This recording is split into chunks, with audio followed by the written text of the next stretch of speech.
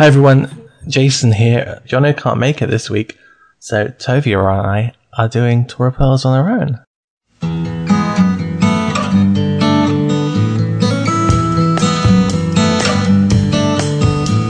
Right, this week we're looking at Eikev, Deuteronomy 7:12 through 11:25, and we're starting in chapter 7, verse 12. And my first question, the first line says, "And it will be because you have heed to these ordinances and keep them and perform that the Lord your God will keep for you the covenant and the kindness that he swore to your forefathers." But I've learned that the word there at the beginning, heed, is actually heal. Is that right? Well,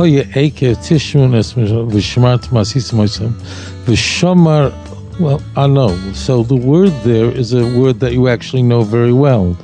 V'hoya Eikev, and it'll be if. And Eikev really means heal. So this is an allusion to Jacob, meaning it's speaking to the children of Israel. And the word there is a word you know, and that's tishmu'un, from the word shama. In fact, you have the word shema right in there. And what is important to understand about the biblical Hebrew of Shema here is it really doesn't mean here, although people translate it that way, Hear, O Israel. But in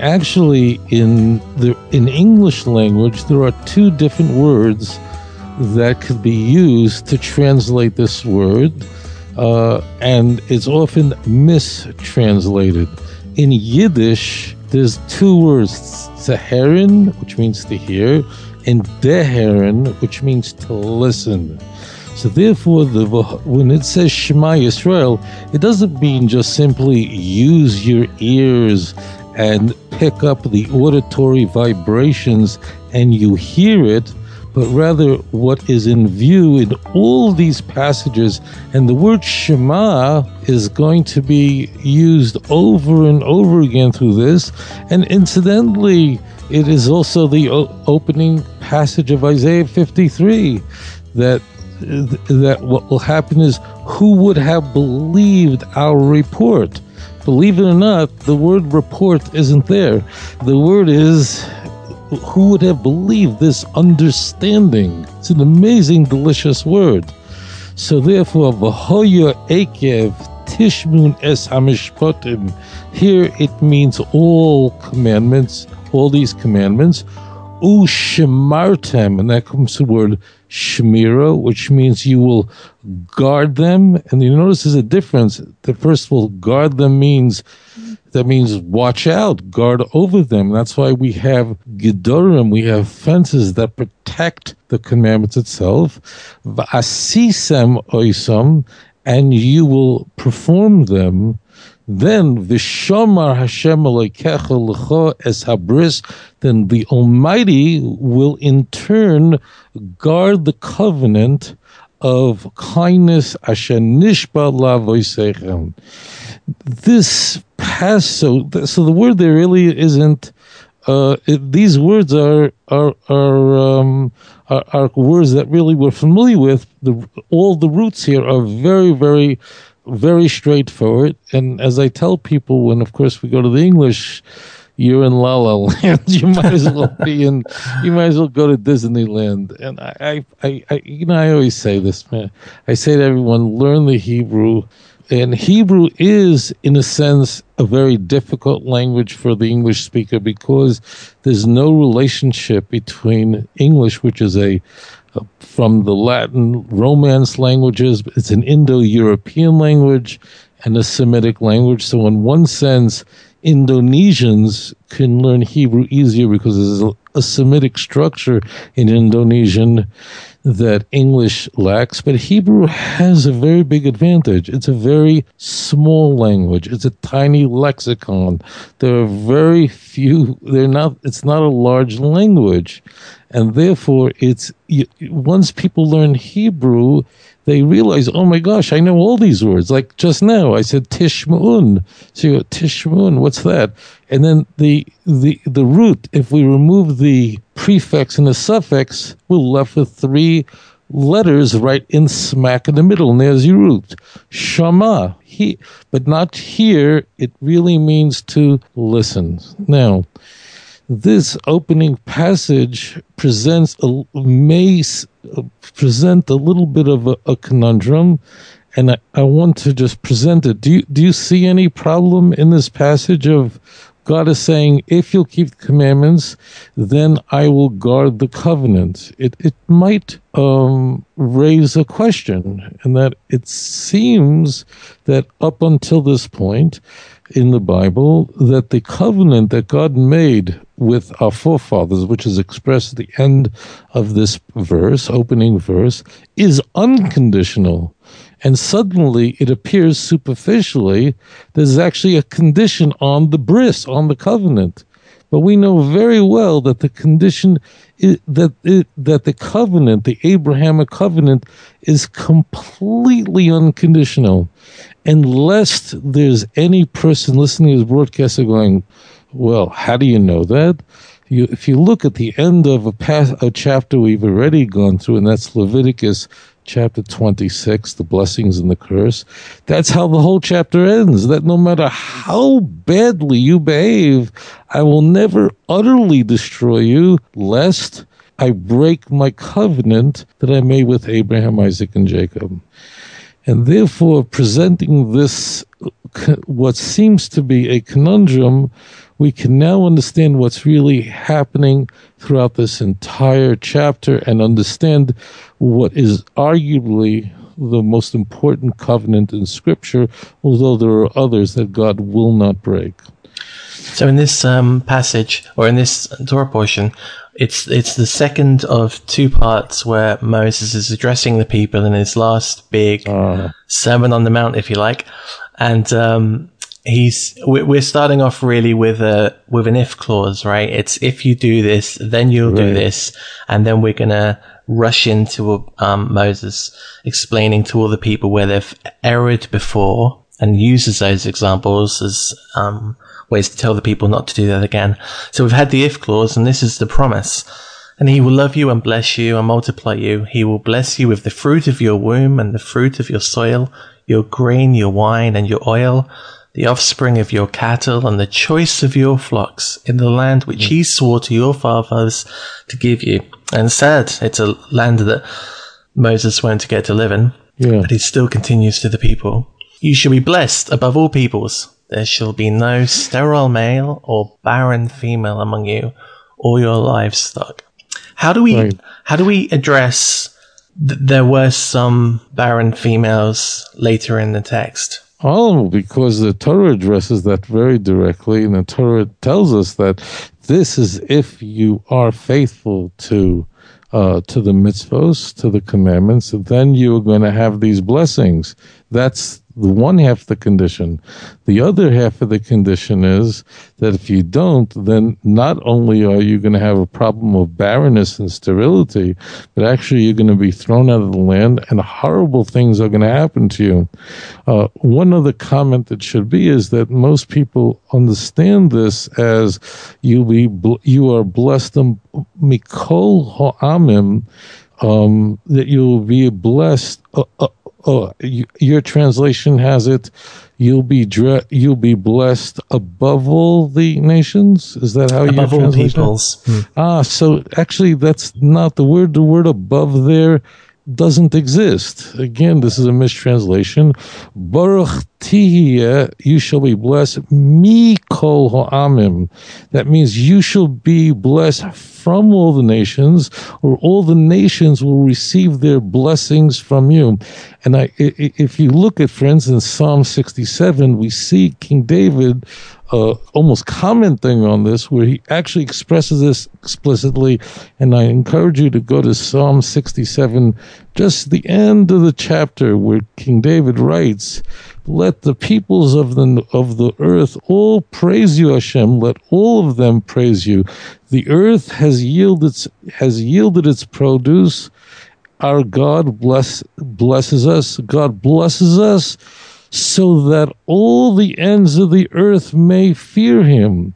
So what is happening here is that the nations of the world are receiving our receiving their blessings, the Baruch Tiyeh Mikol Ha'am, that all the nations receive their blessings from us, which of course harkens back to the original promise that God made to Abraham. So it's not like, and it's unfortunate, people think that like the Jews are first class and the Gentiles are second class citizens.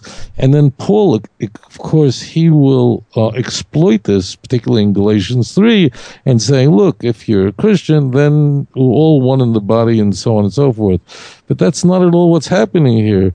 All the nations receive their blessing, and Mikol Ha'amin, from all the nations. That's the language that's over here. There's one other point that that will alleviate a lot of confusion here. Although corporate Israel is indestructible, the nation is an eternal nation and it cannot be destroyed. And if the sun is giving forth its light and the moon its light by night, then you know Israel's here, Jeremiah 31. But no individual Jew has this guarantee. As you notice, this portion begins with the word and, v'hoya, which means it is, as you mentioned at the beginning, at the outset, this is really very much a continuation of the previous portion. And I need to juxtapose two passages from the same chapter, because this is actually, chapter begins with verse 12, which means there are verses that preceded in the same chapter. And I just want to look at one verse, chapter 7, verse 9, where we see this explicitly, that not all Jews have a guarantee that they will be part of the covenant nation and enjoy the promises.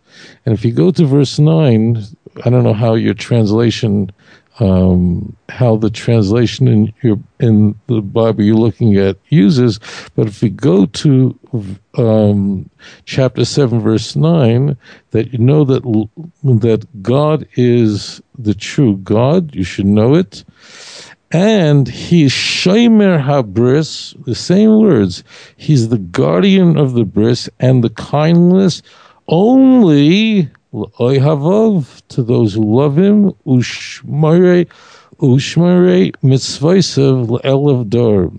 God only maintains the covenant only with those Jews who do two things. Number one, have a personal relationship with him, and number two is they carry on the truth of God's message. That's really, if you want to understand this portion, Eikev, what is coming into view is that really it's conditional.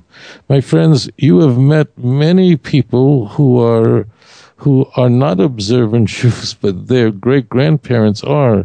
If you'll ask the question, what happened to the Jews who converted to Christianity in the 1st century, or in the 5th century, or in the 10th century? Where are the descendants? The answer is, they're lost among the nations of the world. They're not here. What happened to the Jews who became Sadducees? Where are their grandchildren? They're not among us today.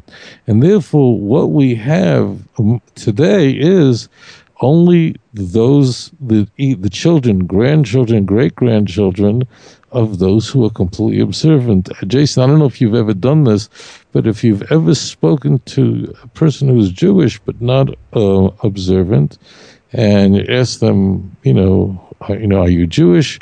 Not only am I Jewish, my great-grandfather was the chief rabbi of some city. You ever hear that? Oh, yeah, my great-grandfather was the chief rabbi. Because somehow, if it wasn't the chief rabbi of a city, then the great-grandchildren would have never have made it. So the covenant is conditional. The only Jews that are here today identifying as Jews are those who are the descendants of those who did two things. Number one, have a personal relationship with God, and number two is were faithful to Hashem's commandments. There are many Jews who joined all sorts of religions, abandoned tenets of the Jewish faith, their grandchildren are not here with us. It doesn't mean you won't encounter Jews who are Christians today, identifying as Messianic. But if you ask them, who was your great-great-grandfather? Well, they weren't Messianic. They weren't Christians, that's for sure. Because if they were, their descendants would all be gone. So therefore, this is the critical point of this whole parsha, is that God is saying the following. National Israel, that covenant cannot be broken. And we've seen this in the past. However, no individual Jew has that guarantee. And what we're doing with Jono, with you and I, what we're doing is we're not trying to keep the Jewish people from disappearing, because that actually can't happen. The message we have to every Jew is, don't give up your seat on the bus. The bus will go on with or without you, but don't give up your seat on the bus. National Israel cannot be destroyed. There will always be a remnant that's faithful. Elijah made the error of thinking, in fact, and for good reason, he thought it was over, that all the Jews were worshiping Baal, and God was angry with him. And God rebuked him and said, no, there are 7,000 Jews who are faithful, didn't kiss the hand of Baal. And that's what's happening here in Eikev. There's a distinction between corporate Jewry, and this is something and I'm just going to spend just the only moment, then we'll move right through it.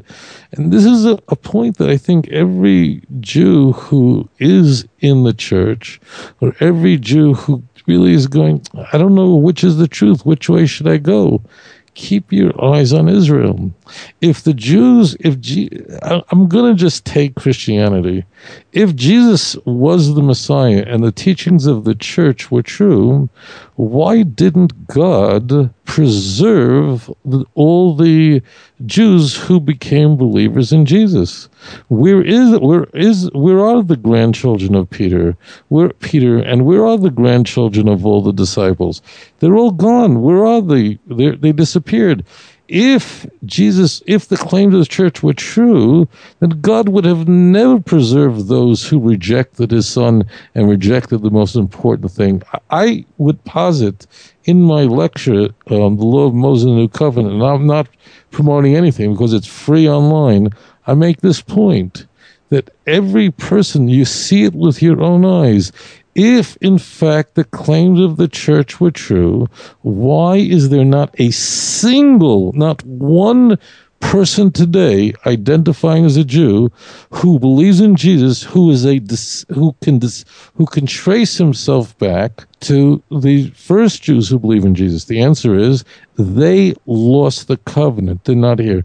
And the question is, if Christianity's teachings are true, why didn't God preserve those Jews? I've heard a Christian apologist say, you know why all the Jews who believed in Jesus, or Yeshua, whatever they call him, aren't here anymore? Is because the Jews who didn't believe in Jesus persecuted them. You wouldn't believe. I'm not going to name which missionaries, but the most famous missionaries, this is the stock argument. The stock argument is that the Jews who didn't believe in Jesus, threw the Jews who did believe in Jesus, threw them out of the synagogue, and they were persecuted by the Jewish community of so-called unbelievers, and that's why they became lost among the nations. That's such a foolish argument. The argument is the opposite. The whole point of the covenant, as we're going to read it here, and once you understand this, you'll understand it all. The whole purpose of the covenant is that no matter how much you're persecuted, no matter how great your enemies are, no matter how impossible it may seem for you to overcome the vicissitudes and overcome the adversaries, Hashem will preserve you despite that miraculously. So therefore, the whole argument is without merit, because the argument is predicated that, they were persecuted, that's why they didn't survive. No, Hashem is saying, even no matter what will happen to you, I will always leave over a remnant. So if every person listening to this who's struggling with faith, you have to ask yourself a question. Look around you. Who did God preserve? as the Jewish people today. Who are they? They're all the Jews who are descendants of those who rejected the claims of the church, not embraced them, rejected the teachings of the Sadducees, not embraced them. Their grandchildren are alive today. It's not like they all became sterile, but they have lost among the nations. They count themselves as Presbyterians and God only knows what. And that's the key point of everything. It's corporate Israel is unconditional. However, the individual Jew doesn't have that guarantee.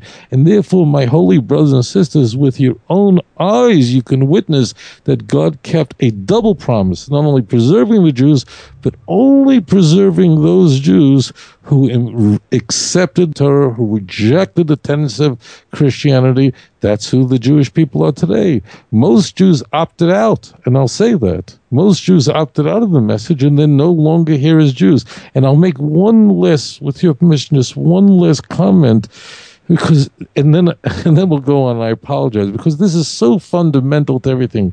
This is the message that God made with Abraham. In Genesis 18, God says this in verse 8, in chapter 18, verse 18 and 19, that God said to Abraham that you will become great and mighty nation, and in you all the earth will receive their blessing. And here we see it here again. These are parallel passages. Now look at verse 19 of Genesis 18. It says, "For I have chosen him." For what purpose?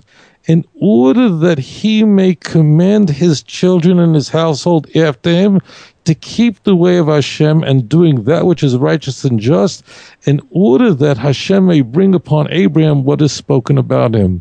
So therefore we see the covenant is conditional on that for the purpose. Why are the Jews an eternal nation? Just because we're supposed to be around a long time? No. The Jewish people have an eternal message to the world. We are to be a light to the nations. So those Jews who say, look, I don't want to be a part of that message. I don't want to convey that message to the world. So that means they're opting out of the mandate. If you're opting out of the message, that means there's no reason for you to be a part of a covenant nation. It's not like a person's being punished because now they're not Jewish, they became an Eskimo. That's not the punishment. The point is, then there's no need for you to be a Jew and to be in the land if you're not carrying on the message of Abraham. And that's the point I just wanted to make here. Can I just ask very quickly, Sure. that if the Jews are a light to the nation, and if they have to opt in to giving the message, could you succinctly in one sentence tell us what that message is? The message is that God, number one, is the creator of the universe. He is a God of history, and that God wants a personal relationship with you. These are not my words. If you look carefully at the text, both in the passage I quoted early in verse 9 and 12, it says it there. Number one, that you're to love Hashem, and number two is, not in that order, and to observe his commandments. That's the message, that there's one God, and that God is a God of history, not just a God who created the world and went to sleep. And Lovely. He's one. That's Brilliant. it. From 15. "And the Lord will remove from you all illnesses and all of the evil diseases of Egypt, which you knew. He will not set upon you, but he will lay them upon your enemies." Does it actually say diseases, or is it referencing the plagues, or is it both?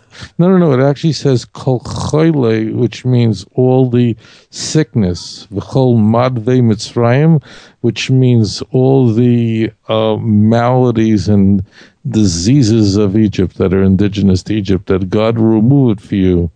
Yeah, I imagine Egypt being right on the Nile with all the heat and the mosquitoes and the water. Must have been rife with sickness. You know, I have to mention this one point. You know, if you look today, I don't like to say we're definitely, and I'm not hearing voices, but I think every person of faith realizes that we're likely living we're observing the Messianic age possibly unfolding before us. I'm so cautious because I, of course, want it to be, but it's almost impossible for me. But look at the European Union. They're threatening to boycott us, and they're threatening to boycott us in the areas of the world you live in Europe. And what do they want to boycott? They want to boycott Israel's fruits and vegetables and flowers. Do you know that never in history, they want to, all the food that comes out of Israel, they want to label it made in settlements, made in schmettlements, all this stuff. Do you know that in history this would have been inconceivable? Because the land of Israel was totally barren, and Israel wasn't the exporter and wasn't the breadbasket of the world. Eretz Yisrael was a place that had to import all of its food. And in fact, when the great writer, what's his name, visited the land of Israel in the 19th century, he said there's nothing that grew here. This was an unimaginable thing, that people would come to Israel to be healed. Israel has hundreds and hundreds of thousands of people every year who visit Israel, not because they want to go to the Western Wall, but because they're coming there to get medical treatment. You have, it's an amazing thing. But actually, they're boycotting Israel's avocados. 200 years ago, no one could boycott an Israeli avocado because there were not that many Jews in the land, and these blessings didn't happen. Now they want to boycott us by labeling Israeli produce and flowers. All the blessings we're seeing here, we are observing in this parsha, are unfolding for our eyes. Why is it? Because today we're seeing more Torah in the land of Israel since, you'd have to go back to the days of Hezekiah. And also we've gone through Jacob's trouble, please God, Jeremiah 30 verse 7. Israel has been forgiven, Isaiah chapter 40 verse 2. Nachmu, nachmu, Ami, comfort me, my people. Why? For Israel, Jerusalem has taken from the Lord double for iniquity. So Israel's been forgiven. So now we're seeing the blessings unfolding. That our enemies are saying, no, we have to stop the tons and tons of fruits and vegetables that are coming from the land of Israel to feed Europe. This never happened in history until this day, what we're watching now in front of our eyes. And everybody knows that every word I'm saying is true. They're not boycotting the cell phones, by the way, which technology comes from Israel. Because cell phones, they're not throwing away their iPhones. The iPhones may be made in China or whatever, or the Samsungs are made in Korea, but the technology and the Intel chips are all developed in Israel, and no one's willing to part with their cell phones. Anyways. Yeah, the cash points and the ATM and everything else they were using. Go boycott your security systems on your computer that are all developed in Israel. No, they're all boycotting avocados. I want to encourage people to look for things that are made in Israel and buy them when you go and get your groceries. Now, I heard a few months ago, there was a very interestingly edited video on YouTube about the boycott in Ireland, where this guy went around to 3 small stores and seemed to be speaking to the wider proportion of Irish businesses who are boycotting. But that's not the case. The largest retailer of food here in Ireland is Tesco's, a UK company. And regularly, my potatoes are from Israel, my carrots are from Israel, my avocados are from Israel. Ireland, I mean, if you would tell people, and those who understand history, that Ireland should need an Israeli potato. Right, I know. I don't know how far Ireland is exactly from Israel, but it's thousands of miles away. Thousands of miles. It's not 150 miles away. It's not like going from London to Manchester, which is maybe a 4-hour drive. We're talking about thousands of miles that Ireland needs an Israeli avocado, an Israeli tomato, and a potato. But it's seasonal, right? So Ireland only has potatoes a certain time of the year, and then we eat them. But for the rest of the year, we rely on other things. And at the moment, we're relying on Israel, and they are awesome potatoes. So, anyway, we'll move on. But if you're in the shops and you see a label that says Israel, but my holy brothers and sisters, everything you're seeing, we're reading, you're not looking at a document that's 3,300 years old. You're looking at the living words of Hashem, and we're watching this before our eyes. This is the time to raise your lips to Hashem and praise Him and say, look at this. Look how your Torah is true and your promise is true.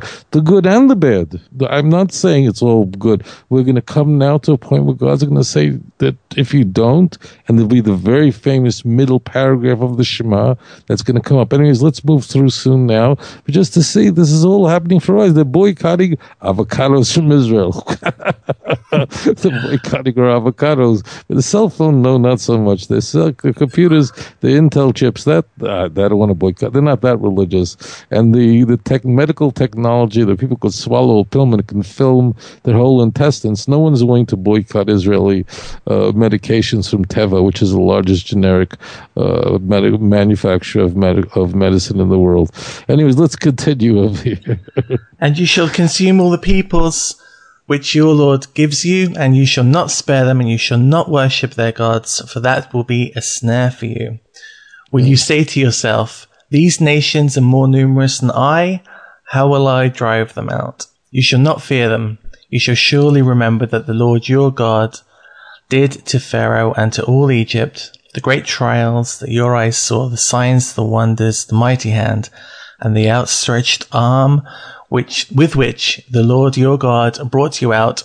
So will the Lord your God do to all the peoples you fear. That's great, isn't it? And it's great, and historically, you can only for 30 seconds imagine after the Holocaust, Jews who survived somehow came to the land of Israel, and only 2.5 years later, out of Buchenwald, they now have a Czechoslovakian rifle. The guy next to him has a Russian rifle. They don't even share ammunition, and they're fighting off 15 Arab enemies from all sides. In Jerusalem alone, they were fighting off 600 Jews were fighting off 31,000 Arab enemies. So you see these miracles. This is all before our eyes. The only problem we have is most of our listeners were born long after these events, and we take it for granted. You must be a student of history to know how all these miracles are unfolding before our eyes. Don't take anything for granted. And 20. And also I've got Zira'ah, the flying insects. Yes. Okay, the Lord your God will incite against them until the survivors and those who hide from you perish. You shall not be terrified of them. For the Lord your God, who is in your midst, is a great and awesome God. The Lord your God. Don't be afraid of them. And I apologize. There's a message here, and it's just to today. Stop when people say, "Oh, I'll have a two-state solution." Stop with the answer, "Oh, but it's a security danger because then a Palestinian state will be of 1 mile will be 1.5 kilometers from Ben Gurion Airport." That's not the reason. It was given to the people of Israel, and the land of Israel is not yours to give away. That's the key. And don't worry.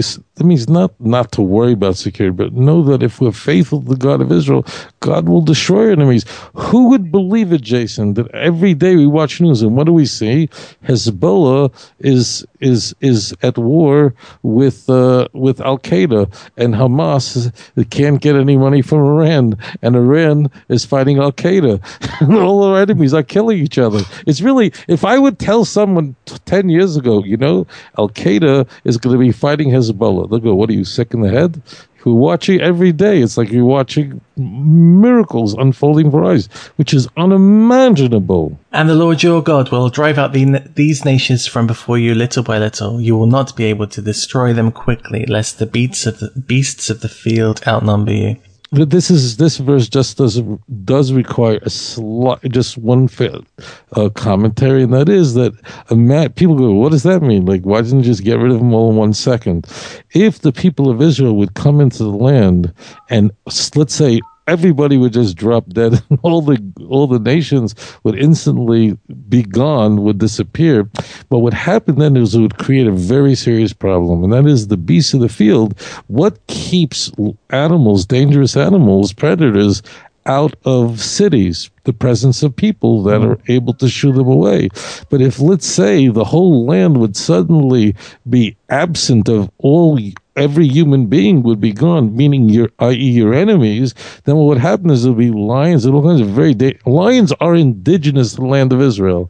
Just so you know that. Just happens to be now, it's hard for them to make a living in Israel.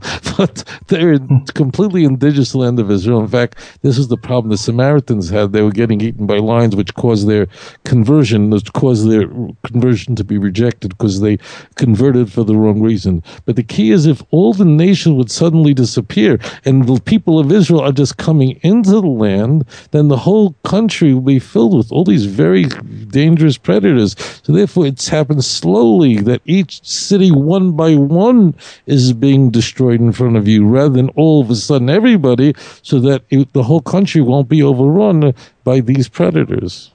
And from 23, but the Lord your God will deliver them to you, and he will confound them with great confusion until they are destroyed. Just what you were talking about with Hezbollah. They don't even know. In Syria, if I ask you who's fighting, they don't even know who's fighting. I just saw on the news yesterday, America's trying to figure who's the bigger enemy. Is it Assad? No one can even track who's fighting who in Syria. Today, watching verses of the Torah. As I watch, I'm saying, this is the verse. It's unfolded. They're so confused that all of our enemies are killing each other. Instead of going, stop, let's go fight Israel. Israel is, Ehud Barak, which I don't really agree with him 100% on anything, but he did coin a phrase that's saying that Israel is a villa in the midst of a jungle, which it is. Israel is people, everything is flourishing, and if you go to Syria, even if you're there as an aid worker to help Muslims, ISIS will chop your head off, as we've seen all over. And in Jordan, now Jordan is facing ISIS. They're all facing, in Syria, forget about it, it's a garbage can. Egypt fell apart completely, but Israel's a place of peace in the middle of absolute chaos. And he will deliver their kings into your hand, and you will destroy their name from beneath the heavens. No man will be able to stand up before you until you have destroyed them. The graven images of their gods will burn with fire. You shall not covet them. That's what it says, will burn with fire? Mm-hmm. Okay, so that's very important. That's not a correct translation, and it's really a bad translation because it's misleading. This is a commandment. Pesile Elohehem, which means the graven images of their gods. Tis rifun ba'esh. It's a command. You must burn it with fire. Okay, that's very important. Loisach moi kesev v'zohav. You shall not desire, want, crave the gold and silver that these images are made of, and you should not take it for yourself, because this is an abomination for God. Now you ask yourself, what application does this have to our listeners? And I'll tell you what it is. And I'm sure, Jason, you've heard this before. People say to me who've left the church and have come to the God of Israel, they say, I got a big, very valuable, expensive library of New Testaments, of Christian commentaries, of Christian this and Christian that. Can I put it on eBay? Can I put it up on a Craigslist and sell it? And I say, God forbid, you're not allowed to do that. You're not allowed to put a stumbling block for the blind. So those of you who have Christian books and Christian and all kinds of statues or crucifixes, whatever it is an Issa D'Oraisa, and this applies to non-Jews as well, because this is a subset of the Noahide laws. It is forbidden to have any financial benefit. That's what the end of the verse is saying. You're not allowed to sell your Christian Bible. You're not allowed to sell, your Calvin's commentary that you spend $500 on. It's forbidden. If you want to use it in order to help others get out of the church, so of course I have an immense library of Christian literature, but I use it to serve Hashem. But it is forbidden to sell your Christian Bible. It is forbidden to sell your crucifix to a non-Jew. You're violating this commandment, and you're placing a stumbling block before the blind. This has a very specific application, and I'm asked this question every week. Can I put up my New Testament on eBay? Forbidden to have any pleasure from it. It has to be completely removed. And it's also like helping people build an altar to a foreign god. Even without the money, you're increasing the possibility someone will increase their faith in the foreign gods. And that would be enough for me to not want to do that. But that's just my 2 cents. And the next verse also is very, very important. The next verse, I know I'm doing the reading, but it's very yummy. Loisavi sayeva el beisechi. You're not allowed to have these things in your house. Be very careful, those of you who are antique collectors will go to the east and buy statues. It's forbidden to have these things in your house. I have a very dear friend of mine who bought a home, very, very expensive. And I was looking at the shelf because what happened was he bought the home and in the contract was all the furnishings and everything. That means he bought the home and the deal was the guy just hands over the keys and whatever in the house is in the house. And I looked at the shelf and I saw that the guy had antique Canaanite gods. I mean, probably worth a fortune in terms of the antiquities market. I said, you can't have it in your house, you can't sell, and you have to destroy it. You can't, it's forbidden to have such a thing in your house. And then the end of this verse, and then we'll try to move quickly because I know we're moving fast there, but every one of these, you have another mitzvah of the Torah, and that's the end of verse 26. It's not enough not to have it, not to have any benefit, not to have any pleasure, not to give it to anyone. It's one of the 613 mitzvahs, which is a binding on a non-Jew, a ben Noach, as well as a Jew, because this is a subset of idolatry. Shaketz teshaksenu, which means the Torah is saying, and it's a double language, you shall surely be loathed, despise idolatry, Messiah tesavenu, and you could be totally disgusted by it. Kichermu, if you pass by, I just say this, if you see a Christmas tree and you say, don't, God forbid, say, oh, what a nice church. Look at these flying buttresses in Dublin, or these big, beautiful big churches in France that will build in the. No, it has to disgust you. And I say this to you as my brothers and sisters. If it doesn't disgust you, if seeing these statues and idols doesn't bother you, you have to go to a spiritual doctor. You say, oh, Hashem, I need help. Just like if you would stick your hand in the fire and it doesn't bother you, that means there's something wrong with you. And there are people who have such a malady where they don't feel pain and they don't feel, that means there's something wrong. It actually is a disease.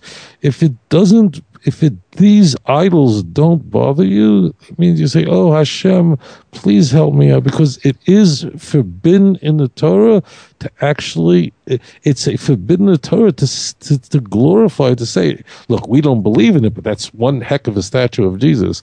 You're not allowed to do that. You're not allowed to go to Brazil and admire that statue that's 5,000 feet tall on the top of a mountain in I think in Rio de Janeiro. It's absolutely forbidden. You have to, it has to disgust you because it's a complete abomination. Right, I have to ask, because I'm sure people are thinking, we see ISIS going into these sites and destroying these statues and archaeological artifacts. How do we... Well, I'm going to tell you how we process it. How do we process that ISIS happens to provide, and Hezbollah, they provide fantastic health care for the people who belong to them, that they have maternity wards, and the Third Reich also had tremendous programs of health care for those who are members of the Third Reich. The answer is that we don't despise ISIS for taking a statue of foreign gods and destroying it. That's not the issue.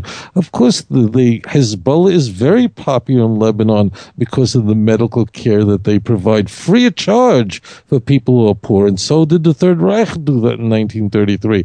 And that's why people loved Hitler. Hitler ran for office in 4 years earlier and only had 2%. But after the economic disaster, that's what launched him, because he was giving health care and everything. So the key is, it's not that there are things that the nations of the world borrowed from us. They plagiarized our ideas. That's fine that they're taking a statue. If there's a Canaanite statue and ISIS destroys it, that doesn't make ISIS good, because if they happen to have, because the Third Reich happens to have a maternity ward that has free for people who can't afford to have babies, that doesn't mean that the Nazi movement is great. It just happens to be that they took that idea from us. and therefore it's a part of Islam. That's all. But the fact that they're chopping people's heads off and all the evil and violence that they're doing is a disgusting abomination. So that's what's very clear. But that's not the part of ISIS that disturbs us. The part of ISIS that disturbs us is the fact that they're murdering and killing and so on. What I was mentioning was, so they go to destroy this big statue of Nimrod, and there's a public outcry that that's a historical monument and that we should keep it. And I've heard that come from Jewish sources as well as non-Jewish sources. But shouldn't we just let them destroy these things? That a person who fears God is, first of all, it's so, they're sitting chopping people's heads off. So, it's all that becomes. But no, that's not the issue. The problem that we have at ISIS, that there are statues of false gods that people worship and they destroy it. Islam teaches them to do it because Islam took that from Judaism. They borrowed that from the Jewish faith. And ISIS, although they are a machination of Islam, I'm just going to say that, very obviously, because even let's just say the average Muslim, I assume, despises ISIS, at least for embarrassing Islam. But that's all borrowed from Judaism. They did borrow some things. ISIS also believes in one God and no other. They are Islam. So, that's not the problem with ISIS. The problem with ISIS is that they're murderers and so on, and many other things, not the fact that they destroy the gods, the ancient gods. The Torah is very clear that this is supposed to happen. The Torah says you're supposed to give charity. Hezbollah gives a lot of charity. If you don't know this, Hezbollah has extensive agencies, and that's what makes them such a big hit in Lebanon, providing for needy people in Lebanon. Doesn't mean Hezbollah, who wants to wipe out every Jew off the face of the earth. The Third Reich had the same exact program for 12 years, from 33 to 45. They had extensive programs for medical health for those who were indigenous, who were destitute.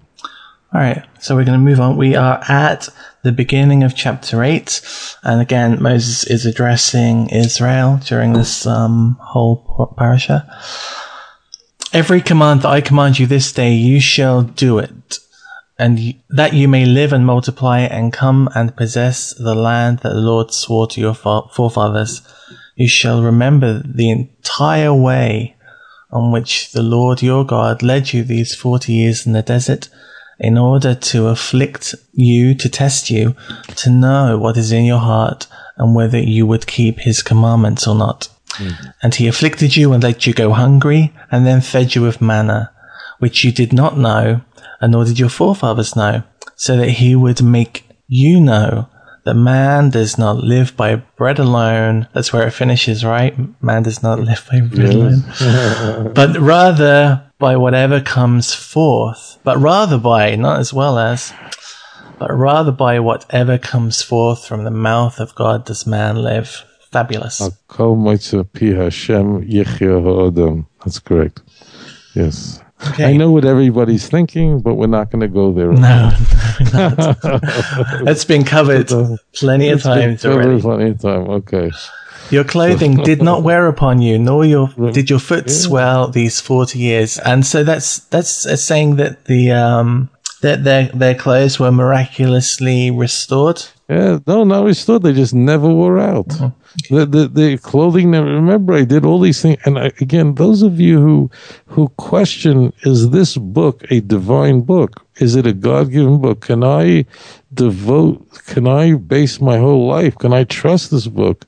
You have to ask it. And there are many people, and this is a malady in Europe much more than America, and that is that atheism is rampant all over Western Europe. I don't know what's going on in Ireland, but I can tell you in the UK, forget about it.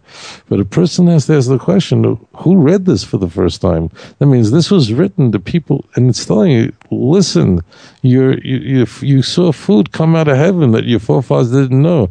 That's what the name man means. Like, what is this? Your clothing didn't wear out. Your feet didn't for 40 years. V'yodata in levavecha. You should know it with your. Now, the word levavecha usually means with your heart. The word lev real means with your mind. It does not mean the pump that's in your chest that pumps oxygenated blood in through your body. Your pump doesn't know anything. You should know it with your mind. That's how lev should be understood.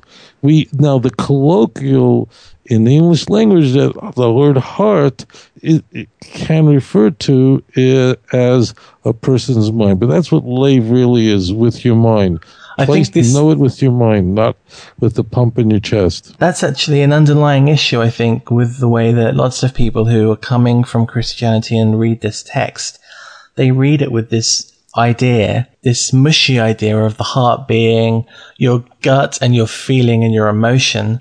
When we read heart in the text, it's really talking about your knowledge and your sense and your wisdom and your experience. Know it. Ata haresa, going back to the previous chapter, Deuteronomy chapter 4, verse 32, verse 3. Ata haresa ladas, you have been shown this so that you may know. Das means know. And here we see, it's all the same language. V'yodata, you have to know this, not have faith. And how do you have to know this? With your mind, you have to know it completely. Ki asher, that what God has done. Ki yaseh ishes b'nai Hashem. And therefore you may wonder, well, why are tough things happening to me? This is a very delicious verse here. And this also harkens back the way Hashem carried you like a father carries a son. So here we have the same passage over here. Know in your heart that the reason why you undergo great difficulties and great challenges, and see this, and see what you did wrong in Gaza, that you should know in your heart, just as a father chastises a son, that's out of love. That's why Hashem chastises you, to bring you better, to make you a better person, to realize, whoa. The guy who owns Korean Airlines, he said, I raised my daughter bad. The guy's a billionaire. He owns Korean Airlines, and his daughter made a whole hullabaloo in JFK Airport because they served macadamia nuts at the first class in a bag instead of on a plate, and she had the head stewardess thrown off the plane. And the father said, the South Korean fellow, a Korean guy, the father said, who owns the whole airline, he fired her and he said, I raised my daughter badly. Well, there's a part here that I quite like. So we've gone from your clothing did not wear out to you shall know in your heart that just as a man chastises his son, so does the Lord your God chastise you. And then it says after that, and you shall keep the commandments of the Lord your God, to go in his ways and to fear him. So it's gone to almost the future tense. And when I read the word shall, I'm always reminded of Genesis 4:7, when God is speaking and he says that sin is waiting at the door, but you shall overcome it.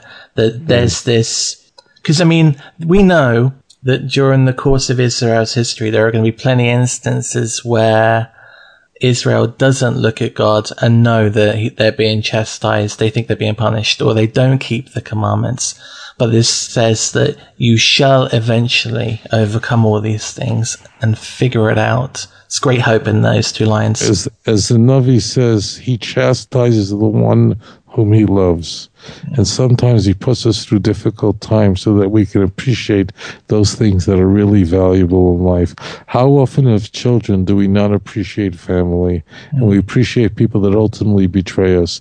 And then when we're a little bit older in life and we're adults and we've been through the vicissitudes and trials and tribulations in life, we say, you know what? Family is pretty important. Now, when I was a teenager and I really didn't care about didn't take my family seriously. I realize that my family is really so valuable to me. But how do people come to that conclusion that when I was a teenager, I placed very little value on the gift of having a family? And now you ask any person who's older and has been through pain and difficulty, say, you know what? Family is family and blood's thicker than water. But that statement, how did that emerge? It happened through a lot of pain, a lot of difficulty, but that's how you become great. For the Lord your God is bringing you to a good land, a land of brooks of water, fountains and depths that emerge in valleys and mountains, a land of wheat and barley, vines and figs and pomegranates, a land of oil producing olives and honey. That's the 7 species right there. Right. The word devash, just so technically it doesn't, it can be translated as honey. It is honey, but it doesn't mean bee honey here. It really means date honey. When the dates fall, the dates are, I don't even know how much sugar it has in it. It probably has more sugar than honey does. I don't know exactly, but it means that the dates literally are swollen. They are in Israel, and just the what drips out of it is so full of sugar. If you ever have a sweet tooth, just throw a date in your mouth and you'll see what happens. You'll get a sugar high like you never had in your life. So anyways, we'll continue. A land in which you will eat bread without scarcity, you will lack nothing in it. A land whose stones are iron, and of whose mountains you will hew copper. And you will eat and be sated, and you shall bless the Lord your God for the good land he has given you. This is the source. This is the source of why we make an after blessing. The blessing we make on food before we eat is a rabbinic commandment. The scriptural commandment is to make the blessing after you eat. Why does the Torah say? Why didn't the Torah say you should, most people sit around the table and we thank you, Lord, for this food? It's fine, but the key commandment to bless God and to make a bracha is after you eat. Look what it says here, and then it throws in the extra word, v'savata, and you'll be satisfied. And after you're satisfied, then you'll bless the Lord your God. What is being conveyed here? How many people go through vicissitudes and then only when they're in trouble and only when they're hungry and only when they can't pay the mortgage and only when they don't have what to eat, then they start praying to God. Hashem is saying no, but then once they're all taken care of, praying to God, they stop praying to God. No, Hashem says, I want that you have to bless Hashem, which acknowledge Hashem when you're full. This is what people fail to do, is when people are full and happy and satiated, then all the praying and praying all of a sudden stops because, I'm full. And you're going to see this is a lead up to where we're going to go. Because in fact, it is when you become full and you have all these blessings, Hishamelcha, watch out. This is what's going to happen to you. And that's where we're heading right now. This is a critical juncture, a turning point in the passage. Is it saying there are no atheists in foxholes? Yeah, but what happens outside of a foxhole? Suddenly it happens. I very often have helped people who are in prison, who become very religious in prison. The minute they're out of prison, goodbye, Charlie, they're out. And how do you know I'm telling you what I'm saying is not some nice little Tovia speech? It's the exact same, the words that come next. Hishomer lecha, verse 11. Be careful. What mean be careful? You're going to have all these good things, and then what are you going to do? Pentishkach Hashem alikecha. You're going to forget the Lord your God. I don't need him anymore. I'm full. That's why we bless. The main blessing is after we eat. That we know we haven't forgot you. We love you, Hashem. We appreciate it. Let's continue. Beware that you do not forget the Lord your God by not keeping his commandments, his ordinances, and his statutes, which I command you this day. You know what that does to me? That puts a secure link between doing and knowing. So that, for me, says that it's very difficult to say that you know God if you're not keeping his commandments. And it's very difficult to say that you don't know God if you are keeping the commandments. I don't think they're mutually exclusive. I think that this is saying to me that if you think you've got a relationship with God and you're not keeping his commandments, then there's something wrong there. Because it specifically says, beware that you do not forget the Lord your God by not keeping his commandments. All right, which I command you this day, lest you eat and be sated and build good houses and dwell within. and your herds and your flocks multiply, and your silver and gold increase, and all that you have increases, and your heart grows haughty, and you forget the Lord your God, there you go, who has brought you out of the land of Egypt and out of the house of bondage. Right.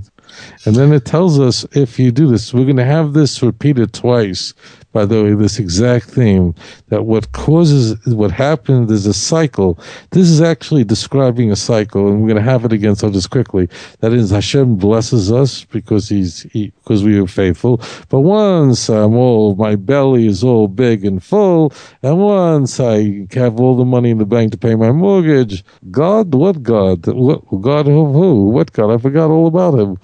That Hashem says that one literally could cause the other. It's a challenging thing when you receive the blessing to continue with the same faithfulness as when you were going through the vicissitudes. And this is what's going to happen to you. So God reminds Israel of what he's done for them, and we skip through to 18. But you must remember the Lord your God, for it is he that gives you the strength and makes wealth in order to establish his covenant which he swore to your forefathers in this day. For it will be, if you forget the Lord your God and follow other gods and worship them and prostrate yourself before them, I bear witness against you that day you will surely perish. I just want to ask very quickly, because it's something that sometimes comes up. We often use the word worship. And prostrate yourself. That prostrate's just another word for worship, isn't it? It's like the physical act of worshipping. Yes, and it means a complete submission. It means that you prostrate yourself, means you submit yourself to other gods. I'll tell you just a quick thing. Like, for instance, religious Jews don't get on their knees when they pray. They don't do that. When I was a kid, if my grandmother ever saw me even sitting on my knees, not praying, she'd say, you're not allowed to sit on your knees, because that's how the Catholics pray. Mm. So, the Catholics even have a bench with a kneeling bench. That's right, yeah. Yeah. A Jew doesn't do such a thing. We don't prostrate the way the nations of the world do. We don't imitate the way. And then here we have again in verse 1 of chapter 9, Shema Yisrael. We have a very peculiar text here, but we'll move through this here quickly. Shema Yisrael, Ata Oiver Hayom es Hayarden, going over the Jordan River, Lavai, Lareshes Goyim Gedol Matzul Memecha. You're going to inherit the land of nations that are much greater than you. But the key is, do not be afraid. And incidentally, cross references to Deuteronomy chapter 20. Do not be afraid of them, for the Lord thy God is with you. Mm. So, and that's what we have. Yadata Yom. And you should know it today, that God will destroy your enemies that are before you. And this just leads us to one maybe passage that people may find to be unique. Don't say in your heart, verse 4 and 5, that God, when God does drive out your enemies before you, do not say it's because I am so righteous, or I am so wonderful, and so on and so forth. That's not the case. That's not the case that this is a gift because of this, but it's rather because the nations that are being expelled, they are completely wicked. And this is the connection why I brought in Abraham, Isaac, and Jacob in the beginning of this program. And that it is because of the promise that God made to Abraham, Isaac, and Jacob that God has done this. But what does that mean? All right, we get that Abraham, Isaac, and Jacob were great and God made covenants with them and blessed them. But what does that have to do with them having children, the covenant continue? If this is how this all comes together like a symphony that you just go nuts, and that is that only if you continue in the ways of Abraham, Isaac, and Jacob, only then will you have the land. That's what the covenant is based on, as we saw in Genesis chapter 18, verse 18 and 19. That's why I prepared you beforehand, because if you don't understand the covenant and the nature of the covenant, you won't be able to understand this chapter at all. So don't spend your time thinking about how righteous you are, but remember, do not forget how you angered the Lord your God in the desert.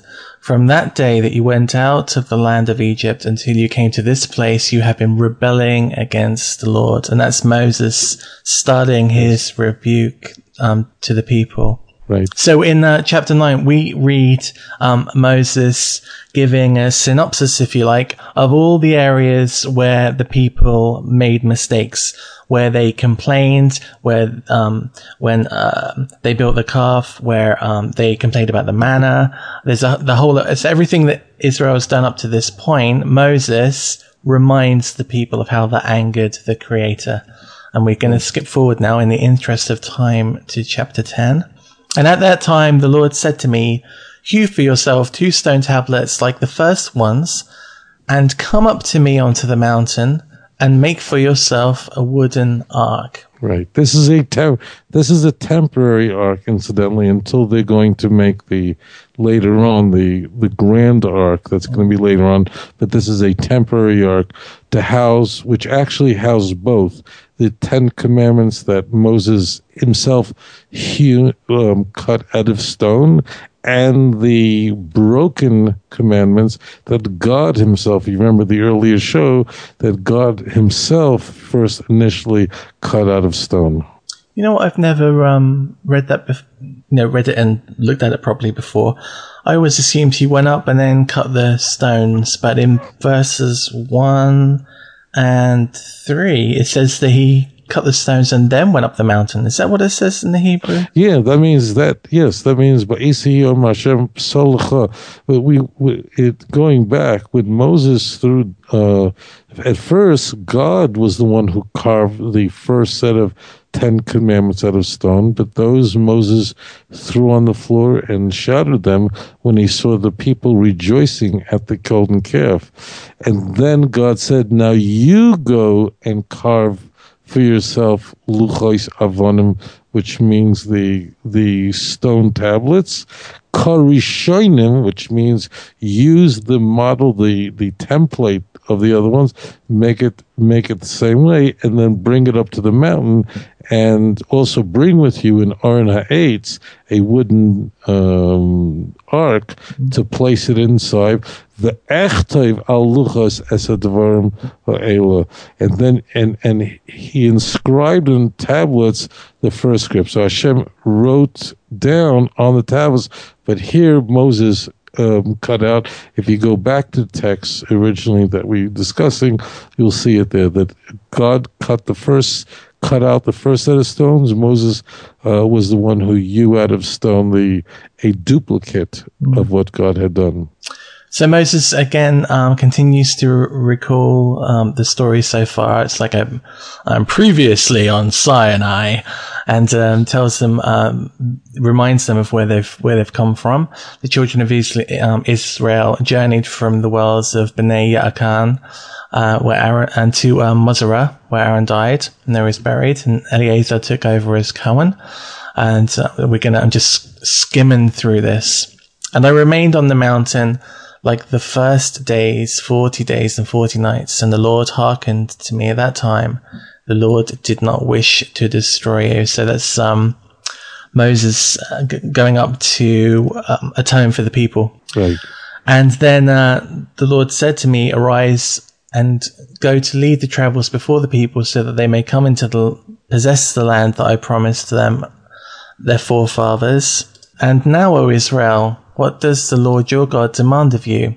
This is an unbelievable verse. Yes, fabulous. By the way, there's a very similar verse in Micah chapter 4, chapter 6, verse 7 and 8, and in Micah 4, it says, what does God want from you? What does he want from you? What a question. Like, every person asks, well, what does God want from you? So it should say here, God so loved the world. No. It says you should fear the Lord your God and love him and keep all his commandments. Lishmar Mos Hashem. If anyone comes along and says, no, God wants something else from you, say, look, if I have to choose, this is not like an anti-missionary show, but I just had this conversation on Facebook with one very sweet Christian in India, and I said to him, it's just we're not against anything. We're just saying if we have to choose between Moses and Paul, we're going with Moses every time. I mean, what more could you want? Like, how could you more graphically say this is what God wants from you? He wants a personal relationship with you and to observe the commandments. There are people, I'm not going to lie to you, who call themselves Orthodox, whatever it is, and they keep Sabbath, they keep law, but they don't treat people. They don't think about what they're doing with God. There are other people who say, I'm a good Jew in my heart, I'm a cardiac Jew. That also is not. Hashem wants both. Notice, too, having God in your heart and to perform them. There are some people who say, God has not put the law in our heart. It's in our heart. It's in our heart, our kidneys, our cardiac. It's a heart. No, it's what God says. And therefore, what we do is, all the Jewish people are doing is we're following exactly what the Holy Torah says graphically. Not some ambiguous text that can't understand. A 3-year-old can understand these passages. It occurred to me actually over the weekend, the whole Torah in my heart argument. I thought, well, that's fine, love your children in your heart, love your wife and your husband in your heart, and then send them out the house. You don't need the real thing anymore. Yeah. You love them in your heart. In my heart, I love you. I just threw you out of the house and you're living in a barn. But I love you in the doghouse. But in my heart, I love you very much. See if that works out so well. Right, of course, all these things, hard business, is all taken from Paul, that now with the heart, and it's only the heart, and the law is a curse. Where is that? I mean, was Moses a Christian? I say this, if you're a Christian and you listen to this show, you're struggling with faith, ask yourself the question, did Moses know about Christianity? When I say did he know, did Moses believe in Christianity? Because the New Testament says that all the prophets spoke of me. I'm asking you honestly now, does Moses speaking, do you see anything Christian in these words? Would Paul advocate what you're reading over here? Of course not. Paul says, no, the laws have made a curse for us. Let us continue. I have to read through 12 and 13 because they're awesome. And now, O Israel, what does the Lord your God demand of you? Only to fear the Lord your God, to walk in all his ways, and to love him, and to worship the Lord your God with all of your heart, with all of your soul, to keep the commandments of the Lord and his statutes, which I command you this day, for your good. For your benefit. That is, that someone would say, well, the gods need, like God, it needs it. Like God, if we don't keep commandments, like God is having a lousy day. He needs you to tell him nice things about him. If you don't tell God how great you are 50 times a day, God has such a big fragile ego, he'll fall apart. No, that last modifier is what separates Judaism from all the pagan religions of the world. The pagan religions in Bali and Hindu, they give gods sacrifice that the gods actually need, and in turn the gods give us. But God's saying, I don't need any of this. It's l'toiv lecha. It's for you. It's for your good. I'm not becoming a richer God, or the whole world belongs to me. It's all for you. I don't need all this, all these platitudes and so on. It's for you to raise you up, not for me. I don't need that. So that end modifier is critical. Behold, to the Lord your God belong the heavens and the heavens of the heavens, the earth and all that is in it. Only your forefathers the Lord desired to tell them, and he chose their seed after you out of all the peoples, as it is this day. You shall circumcise the foreskin of your heart, therefore, and be no more stiff-necked.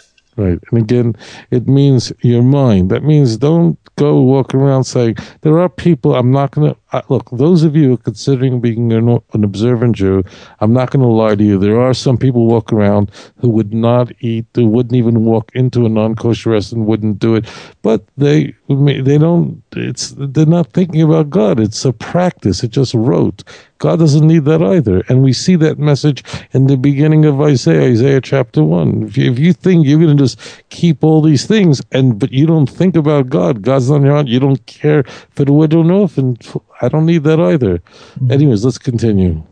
For the Lord your God is the God of gods and the Lord of lords, and great, mighty, and awesome God, who will show no favor, nor will he take a bribe. Now that for me was a very important passage when I was coming out of the church, nor will he take a bribe, because it totally negated for me if you believe, then God will forgive and forget your sins, because it felt a little bit like I had God in an arm lock, right?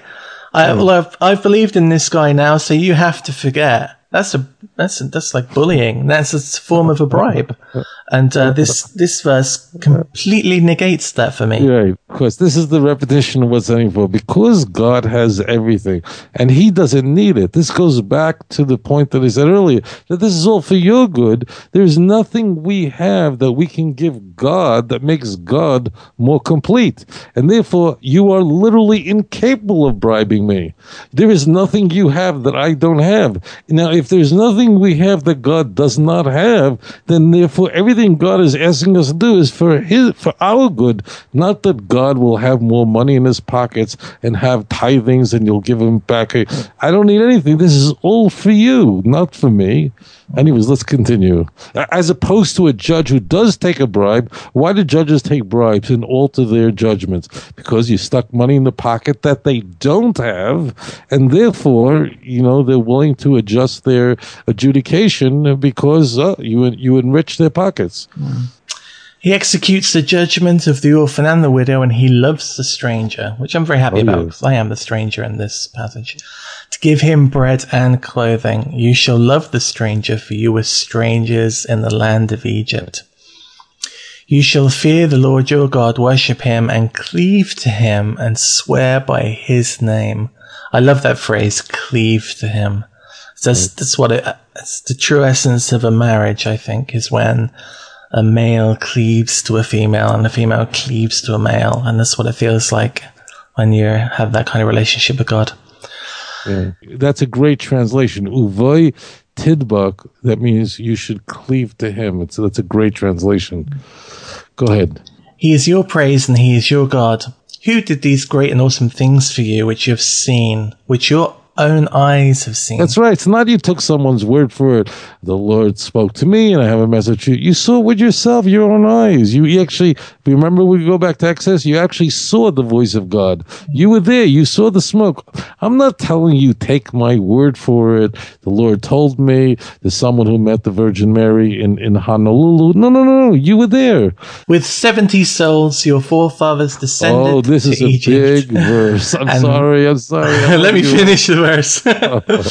And now the Lord your God. I'm literally, I have to if you hear me get a towel. Get a towel. I should be wearing a bib when I do this show. Go ahead. With 70 you know what they have souls. at the dentist? They put that thing in your mouth that sucks out for you. I should have that in my mouth during this. These are such delicious words that it has a Pavlov effect on me.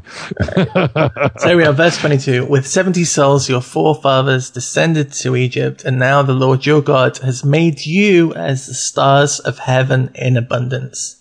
Right. And why is this verse very interesting? Of course, this is the verse that the Christian translators of the Septuagint forgot to change.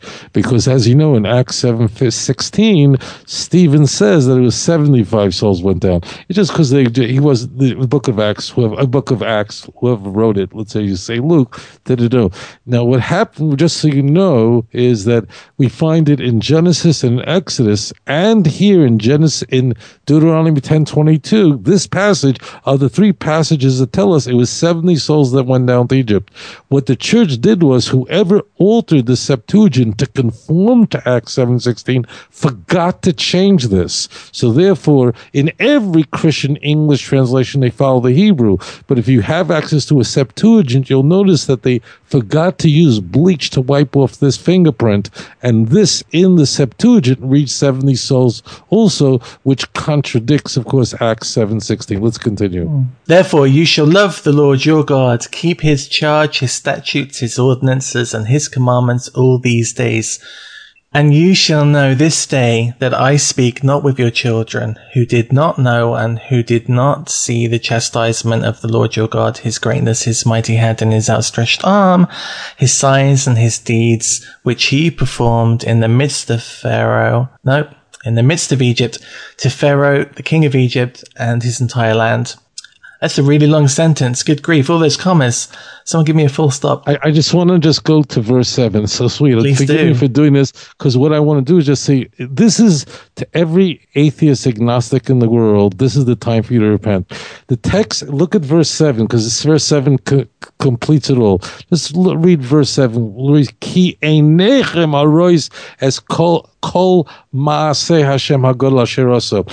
You know what this text is saying? This text is saying, is talking to Sam Harris. The text is saying, I didn't make the, it's talking to the audience, to the reader, saying, and the reader is the one who witnesses, you saw it. I didn't, don't let anyone say, oh, it was your father, your forefathers. You saw it with your eyes, you heard it with your ears. You were the ones who bore witness to this, not someone before them. And the question is, if the Torah was invented by someone years later, as is taught by Richard Dawkins and so on, who read this for the first time? Whoever read this for the first time is going, wait, my grandfather doesn't know anything about this. My father never heard about this. How come no one ever told me? This takes atheism and agnosticism, and it takes it and it burns it down to the ground. This is unbelievable things. I wish we had more time for it.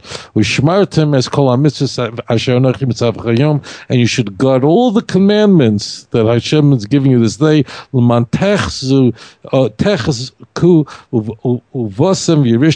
Therefore you'll grab the land that God has given you, Hashem, that you are going to pass over there today.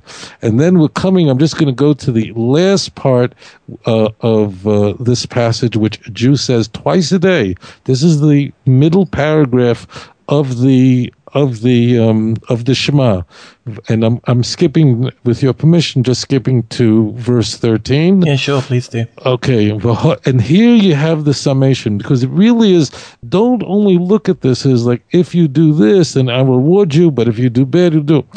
I want you to see this as a watch out. That means that's the key I want you to take.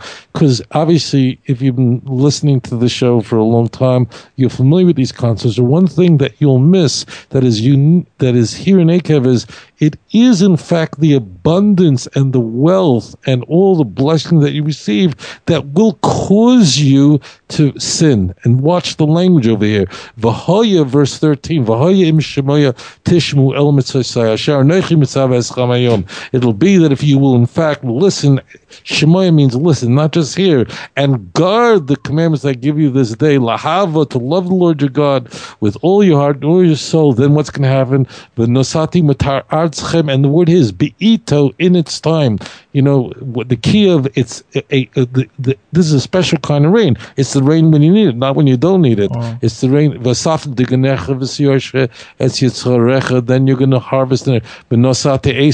Your animals will have all the delicious v'chalta v'savata. Here we go, that exact word. You're going to be. This is why we bless after we eat.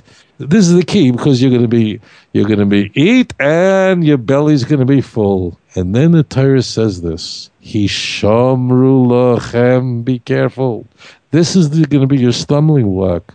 Oh, we have everything. Oh, we're okay. Our bellies are full. Watch out. Maybe your hearts will turn away. Besartem, and it'll turn. Vavadatem Elohim achem, you'll worship other gods. Bishtachavisem lam. And I'm going to tell you what's going to happen if that God, but you'll do that.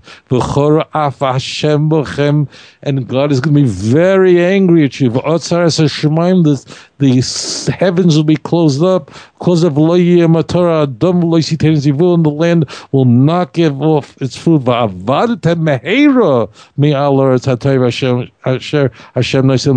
Which is an allusion to, you remember what I told you earlier is going to happen to all the nations that are sinning in the land, that you're going to overtake them, you're going to get thrown out. So my friends, it's not like God saying, oh, all good things are going to happen to the Jews, not to the Goyim. No, if you misbehave in the land will spit you out.